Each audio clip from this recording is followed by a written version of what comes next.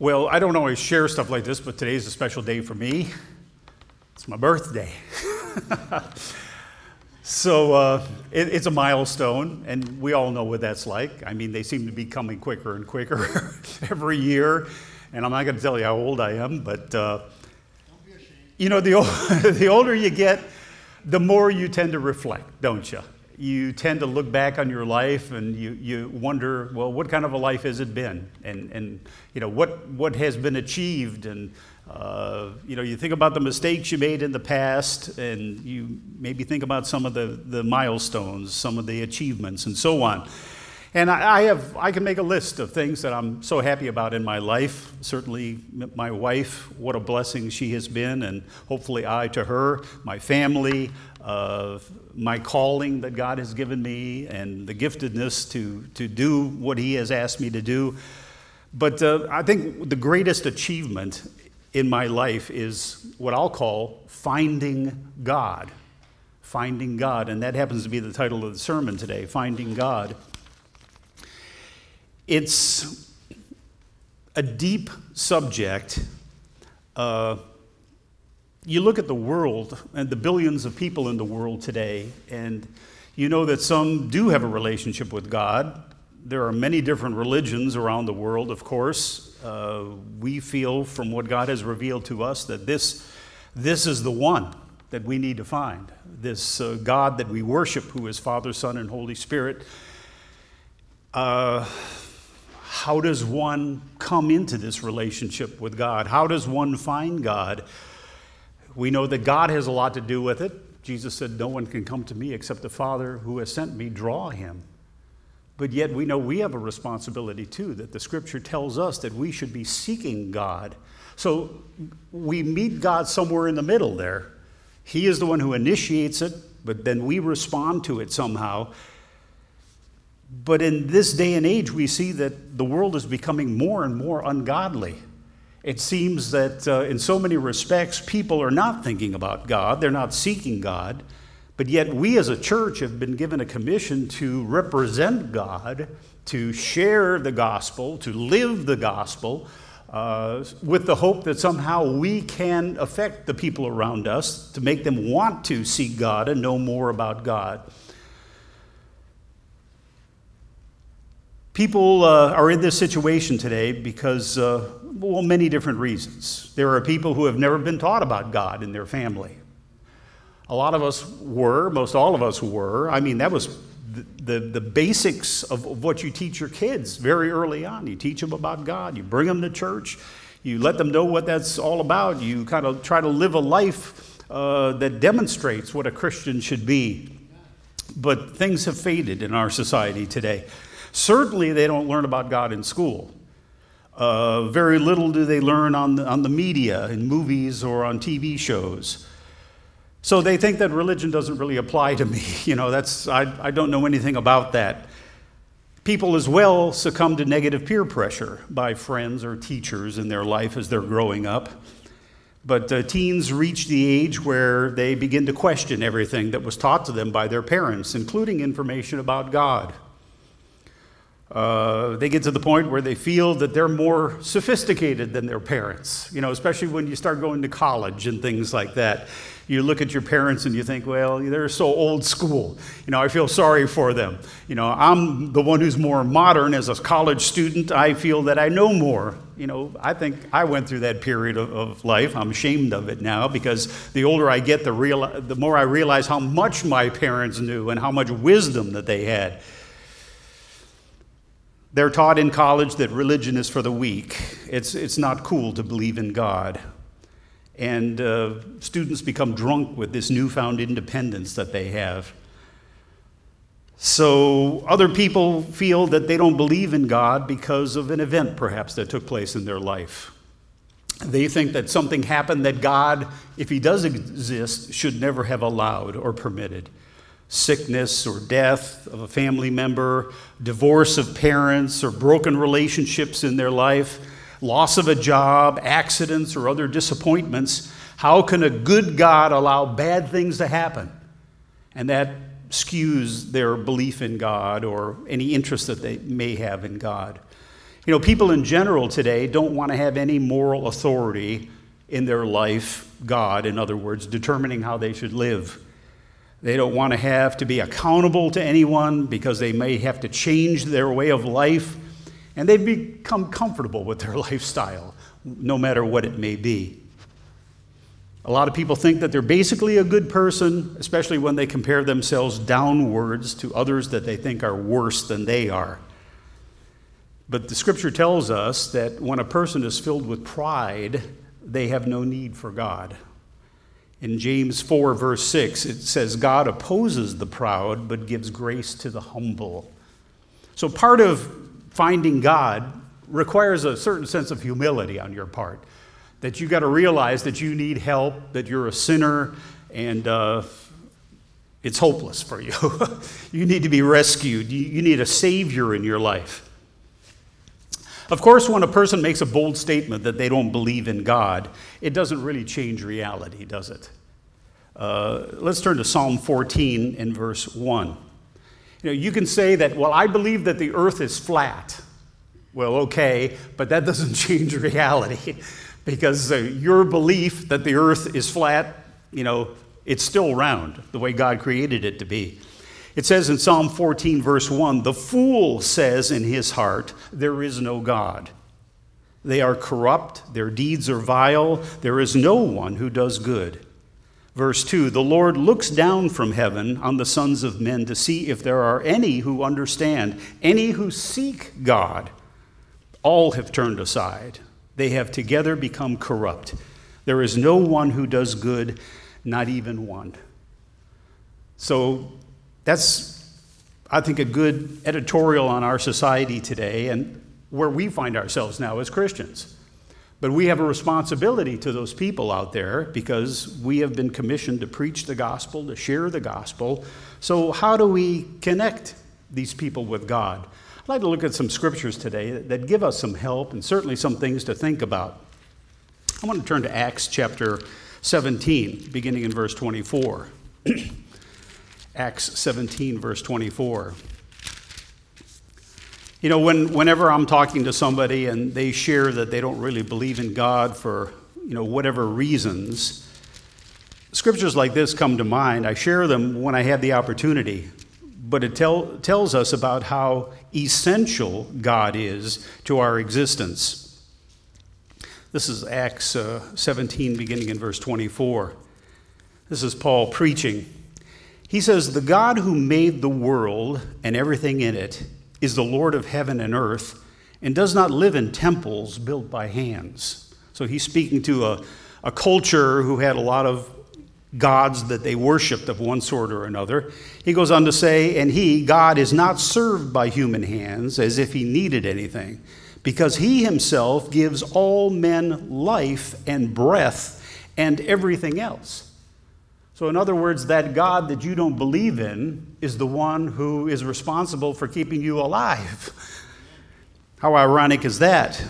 Verse 26, from one man he made every nation of men that they should inhabit the whole earth. Of course, starting with Adam.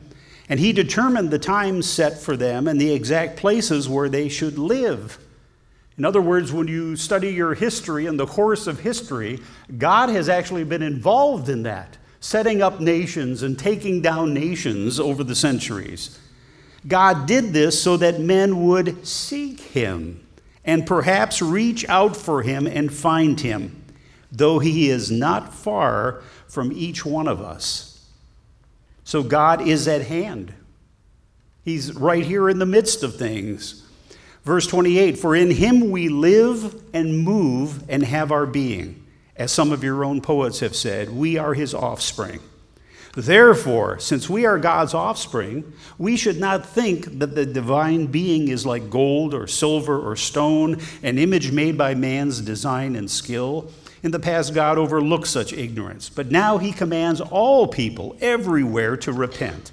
For he has set a day when he will judge the world with justice by the man he has appointed, Jesus, of course. He has given proof of this to all men by raising him from the dead. So we cannot exist without God. That's one of the reasons I believe in God. I believe that He gives me every breath I take on any given day. And He holds my life in His hand. He knows how much longer it's going to go on. And we all know that our time comes eventually. If Jesus doesn't return first, that, it'll be checkout time for us to transition from this life into the next that God has in store for us. So believe in God, yeah. And it's good to find Him. It's good to seek Him. God wants everyone to seek Him. In Psalm 19, beginning in verse 1, such a beautiful day like this that we can enjoy. This season is wonderful, and beautiful weather, beautiful temperature today.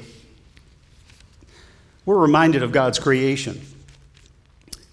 It says here, the heavens, and of course the earth, and all that God created on it. The heavens declare the glory of God. The skies proclaim the work of His hands. Day after day, they pour forth speech. Night after night, they display knowledge. There is no speech or language where their voice is not heard. Their voice goes out into all the earth, their words to the end of the world. In the heavens, He has pitched a tent for the sun. So Scripture tells us that just looking at creation itself, the beauty of God's creation, is a proof of God's existence, that He really does exist. Just look around you. From the microscopic to the macroscopic. You can look through a microscope or you can look through a telescope out into space and see the glory of God. He's made that all available for us. In fact, Romans, just a couple pages back, Romans 1 verse 20. Paul tells us that we really have no excuse.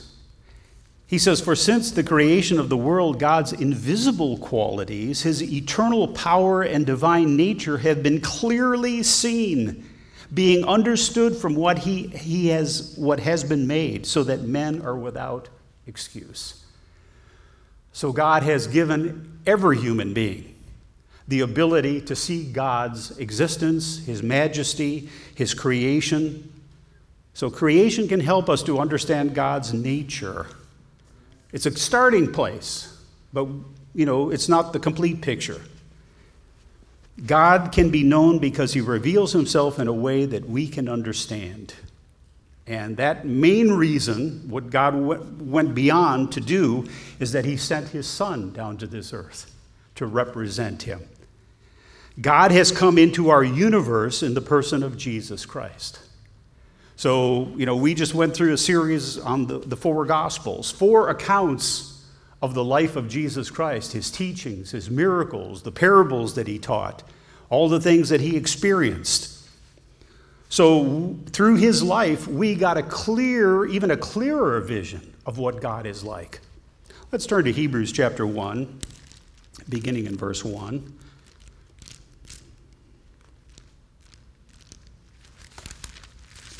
I like the way the author of Hebrews words this here in telling us about Jesus.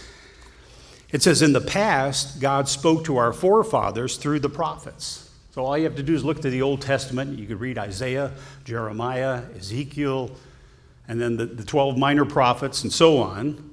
That's how God communicated to His people. In the past, God spoke to our forefathers through the prophets at many times and in various ways. But in these last days, He has spoken to us by His Son, whom He appointed heir of all things and through whom He made the universe.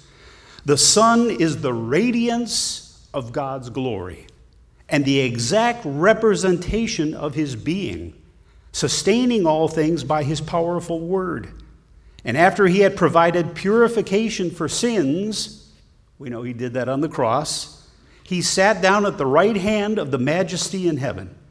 So He became as much superior to the angels as the name He has inherited is superior to theirs. So part of the author's purpose here was dissuading people from worshiping angels, saying, don't do that. Jesus Christ is the one to worship. He is so much higher than angels. He is God. He is the Son of God. So thanks be to God the Father. He gave us a clearer picture of who and what He is by doing what?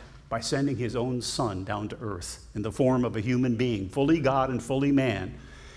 So it's easier for us. You can think of God the Father up in heaven. We've never seen him, but he's up there and he exists. He's eternal and so on and so forth. There's only so much we can understand about him, but we can understand more about him because his Son, whom he sent, represents him, is just like him. It's like the radiance of God has been shown to us through his Son, Jesus Christ. So the way Jesus thinks is the way God the Father thinks. The way Jesus teaches is the way God the Father teaches. The way Jesus loves and forgives is the way God the Father loves and forgives. So we're so thankful that God gave us that person to look to, his very own Son who represents him. So we have to study, we have to learn, we have to experience Jesus in our life. That's what we're called to do. And we come to realize that, as we learn more about God, our personal ideas about God sometimes have to change. Why is that? Because funny thing about man and woman, God created us in his image, Scripture tells us. But we, just kind of left to our own devices, we tend to create God in our image. We think that he should think like we do, or he should act like we do. That's why some people who don't believe in God are disappointed. Well, why didn't God rescue me in that case? Or why did God allow that to happen? I didn't want to be in a car crash, but it happened. Why didn't God act the way I expected him to? Well, as we learn more about God, we learn that his purposes are higher than ours. Yeah, sometimes even negative things happen in our life for a purpose. God's in charge, and you mean he lets stuff like that happen sometimes? Yeah, sometimes according to his purpose. And it might not be till later that we really see or begin to understand the reasons why. In Numbers chapter 23, verse 19, back here in the Old Testament, Numbers 23 and verse 19, God taught ancient Israel this because I think that they tended to have the wrong impressions of God as well. God says this, God is not a man that he should lie, nor a son of man that he should change his mind. Does he speak and then not act? Does he promise and not fulfill?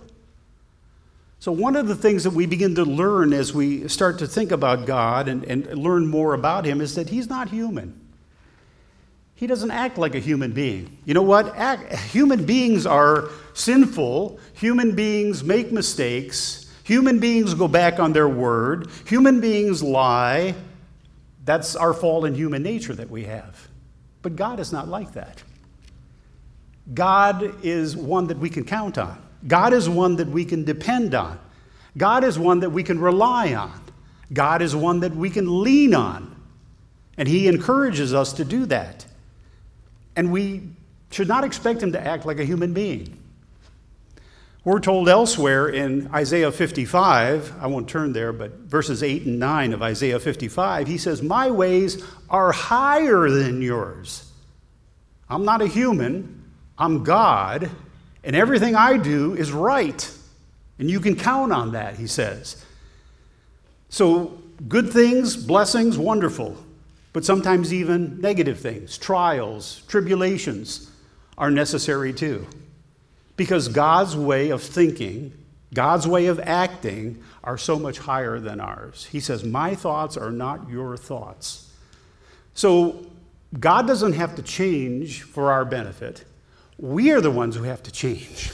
As we begin to see God as he truly is, we need to start to forget about some of the wrong impressions that we had of God. Okay?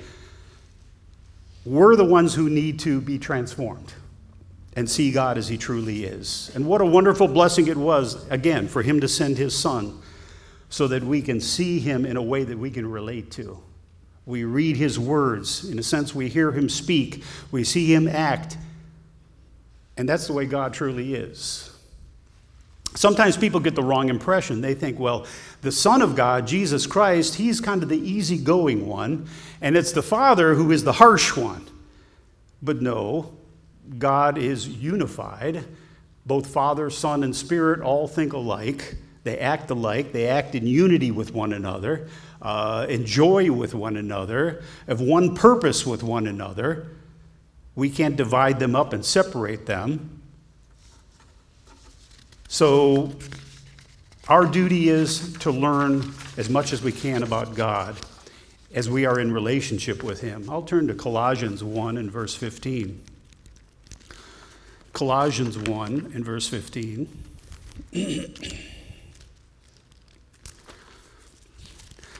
Here, the Apostle Paul talking about Jesus Christ and his relationship with the Father. It's just a beautiful passage here. It says, he, Jesus, is the image of the invisible God, the firstborn over all creation.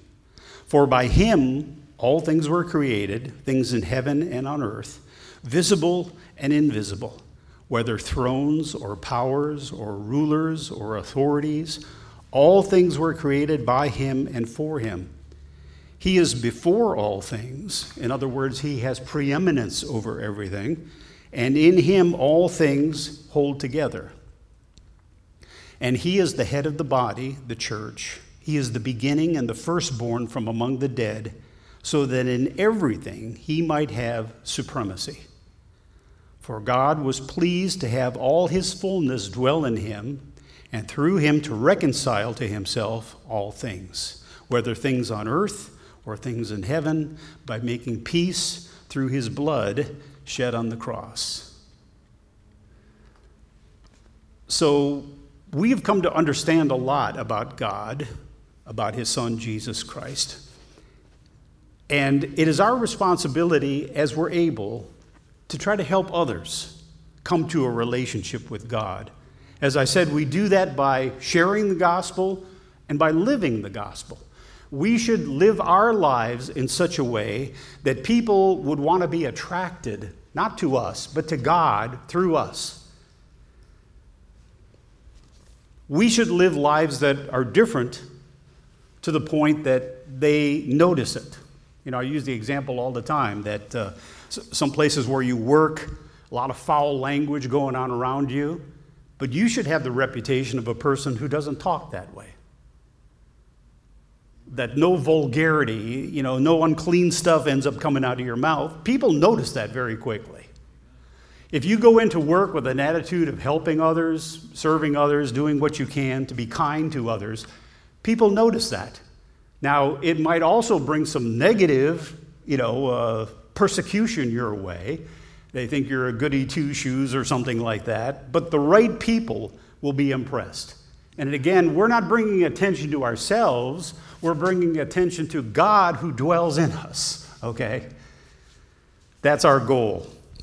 And we never know, what we may say or do that can cause somebody to want to know more about God or seek God or have what we have, salvation through Jesus Christ, a personal relationship with God. How do you get that? How does that work? Well, that's a perfect opportunity to go ahead and explain that. It starts with seeking God, wanting to find him in your life, being brought to the point of repentance, realizing that you need a Savior. It's going to take a certain amount of humility on your part to admit that, but then accepting the free gift of salvation, saying the sinner's prayer, repenting, accepting Jesus as your Savior, and going on from there. Turn to Job chapter 42. Job went through his life, and we're all familiar with this story of the terrible trials that he had to endure to be brought to the point that he really saw God the way he is. But it says here at the end of the book, Job chapter 42, Job finally admits this as he speaks to God. Verse 5, he says this to God, "My ears had heard of you, but now my eyes have seen you." And he doesn't literally mean seeing him, he means understanding him. That's a way of saying it's a figure of speech that, I thought I knew all there was to know about God, but now I get it, God. Now I see you as you really are. And unfortunately, he had to go through some really tough times to get to this point, but it was God's purpose because God wanted to bring Job to that point where he put aside some of his past ideas about God and now sees God the way he really is. He says in verse 5, "My ears had heard of you, but now my eyes have seen you. Therefore, I despise myself and repent in dust and ashes." So to see God as he truly is, to come to understand him as a grace-filled God, a forgiving God, yet a just God, a God of judgment, it should bring us to the point where we're humbled, we realize we're sinners, and we need a Savior. And we repent of our sins. We're sorry for what we've done in times past. And now we just want to come to God for forgiveness. God is seeking a lifetime relationship with us, and that's what it is. It's a lifelong relationship where we get to know him more and more intimately as time goes by, which means that we need to continue to seek him. It's not just a one-time thing. You know, I've had people over the years in my ministry that wanted to be baptized. We went ahead and baptized them. Certainly we, prepared them for it and was explaining what it's all about. But we baptized them, and you never see them again. That was the last day they came to church because they figured, well, I got that done. I'm headed for heaven now. I was baptized, so I don't have to bother with this church business anymore. But baptism is just the start. It's the first step in a lifelong mission or experience of getting to know God more and more intimately, of relying on him, of finding him as our refuge whenever we need refuge, of seeking direction, of putting our lives in his hands for him to guide it and direct it according to his purposes, because we belong to him now. So, as we interact with people and get into discussions with them, hopefully we can be instrumental somehow by the words that we say, by the example that we set, by the hope that we have of encouraging people to seek God and to find that same relationship with him that we have. You don't have to be perfect to seek God. In fact, the exact opposite. You need to be a sinner. And we all are, because the scripture says, all have sinned and come short of the glory of God. There is none righteous, no, not one, including us, right? That's why we sought God, and by his grace we found him, and continue to hold on to him, never wanting to let him go. Jeremiah chapter 29, verse 13. Jeremiah 29, verse 13. I don't know if many people stumble into a relationship with God. Scripture seems to say otherwise, like here in verse 13. God says this, "You will seek me and find me when you seek me with all your heart." You really have to be sincere about it. You really have to take it seriously in your seeking God.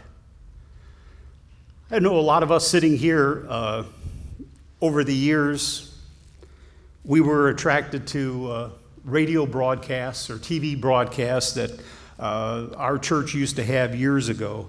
We heard preaching going on, and there was a particular minister who said, if you don't believe me, blow the dust off your Bible, and then you'll believe it. And a lot of us got out our Bibles, maybe for the first time, and blew the dust off of it, and looked up some of the things that this preacher was saying.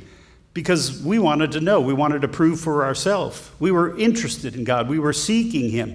And we were doing it with our whole heart. And I remember years and years ago, our church used to put out a lot of study guides, they used to call, and this goes way back, a correspondence course that we signed up for. And then we were surprised to not just get 1 or 2 or 3 or 4 lessons, but there were like 60 lessons that we studied. And I know a lot of people really got into it and had their notebooks and their loose leaf paper and wrote down all the questions and wrote down their answers. And of course, back in those days, you had to submit all your paperwork, and it was checked to make sure that you completed the lessons. And we felt kind of proud that we studied this much, and we never knew there was this much in the Bible. But you know what? God blessed us for it because we were sincere and we were doing it with our whole heart.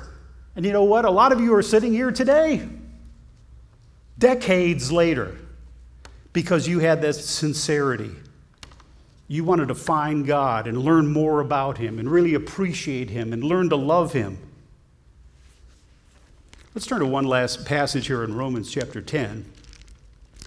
We as a church have been given a responsibility by God. We're just not to enjoy the salvation that God has given us. We're to share it. Jesus, before he departed, gave the church a commission to go and make disciples through whatever means, are contemporary for your time. And so over the years, there's been radio, there's been television, there's been literature. Now it's mostly the internet and Facebook and so on and so forth. Whatever means is working at the time. There's no limitations as far as that is concerned. But God commissions the church to share the grace that we've received, to share the gospel that we have received. Romans 10 and verse 13, Paul says this, "For everyone who calls on the name of the Lord will be saved." So we want people to call on the name of the Lord in a repentant, humble attitude, to call for salvation, to call for a Savior. But he says in verse 14, "How then can they call on the one they have not believed in?